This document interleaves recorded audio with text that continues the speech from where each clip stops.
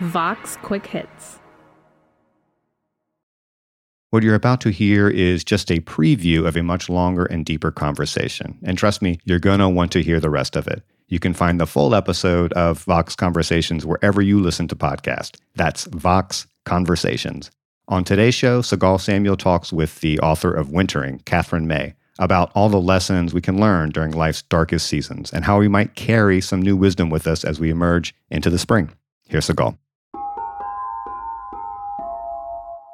Really a pleasure to get to talk to you because I so enjoyed your book, Wintering. It's written in a really beautiful, lyrical, and also intimate and vulnerable mode. So I'm excited to get to chat with you today. And before we launch into Wintering, I just want to say I'm currently in Montreal, where we are very much still in deep winter mode. So I'm looking out my window and there's still a lot of feet of snow piled up outside. Tell me, where exactly are you and what's the weather for you these days, both outside your window and also your own internal weather? So I'm in Whitstable, which is in the very far southeast of England. I live about 5 minutes walk from the sea. Currently, in the external winter, we are just at the stage of like early spring where some days it's beautiful and warm and you think summer's come.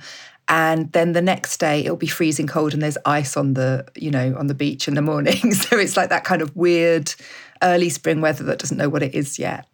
And you start to think, like everything's loosening up, it's all going to become easy again. And then the world reminds you that actually it's still pretty hard. Mm-hmm. In terms of internal winter, I feel like the pandemic has suited me in many ways. That sounds like a really terrible thing to say, I think. But, I've lost, people and some sad stuff has happened and it's been hard in lots of ways. But I think I've also found the environment that it creates, the kind of slowing of the pace has actually made some of my life easier. And that's been really, really interesting. I think it's been a period of great frustration for me, but also of great reflection about the number of things that I was saying yes to that were actually leaving me kind of very tired and drained. First of all, I want to say I really resonate with your description of your pandemic experience. I have also found it very painful, but also weirdly restorative on other levels. I don't think we're the only ones either. I mean, obviously, we've got to talk about this really sensitively because it's been so hard for so many people in so many different ways.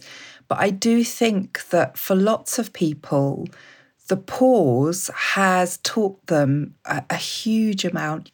I'm hearing people who are starting new businesses, moving house, moving city, reforming their working life. There's some stuff that we've learnt here about the ways in which life was not that good before that we maybe, don't want to return to. It's interesting to me because the book you've written, Wintering, you actually started writing this before the pandemic struck, right? Oh, yeah. Yeah, the whole thing was written before the pandemic struck. And in fact, in the UK, it actually came out about 3 weeks before we went into the first lockdown. So I had about 3 weeks when people were talking about it, not as a book about the pandemic. And ever since then, it's been seen as a pandemic book. What interests me about it, I think, is that the experience of wintering is universal. But this year, we've all wintered at the same time. Not necessarily together, interestingly, but simultaneously. And that means that we've all been looking for some language to describe it. And we've also been looking for, a route through it, I think. And so that's why it feels like my book was written for it. It really, really wasn't. It really does. It feels like it was written for our pandemic year, which feels like one whole winter. But let's first step back and take your idea of wintering on its own as this universal experience. And later we'll kind of see how it relates to pandemic life. But I wonder if you could first just describe to me, what do you see as the basic features of wintering? I think there's a few things that come together in a wintering. One is this sense of being the other side of the glass, if you like. I mean, I talk about it as falling through the cracks and landing somewhere else. And that's a very particular place because it's this sense of looking out at the world carrying on without you and feeling like there's a barrier in the way of you participating, like you can't get back up again, you can't re-engage with this world. There's this loss that you experience that's, really all-pervading. One of the really vital things to say about a wintering is that it's always a really horrible time. It's unpleasant. It is full of really negative feelings and unhappiness. And that's part of what makes us separate from the world. But I think also a wintering is a period of transition. You might not know it's transition when you start it. It might not feel like you're welcoming a change in any way. But it is a space, almost like a space in life that's bringing us change and that's inviting us into a new way of living. Mm-hmm. And to be absolutely clear, like that isn't always a wanted change. This isn't the kind of legion of self-help books that tell you that, you've got to embrace this and it's going to be fantastic and you'll come out better. Sometimes winterings lead us into changes that we really don't want. They lead us into ill health, for example, or they involve the death of somebody that we love a lot or the end of a relationship.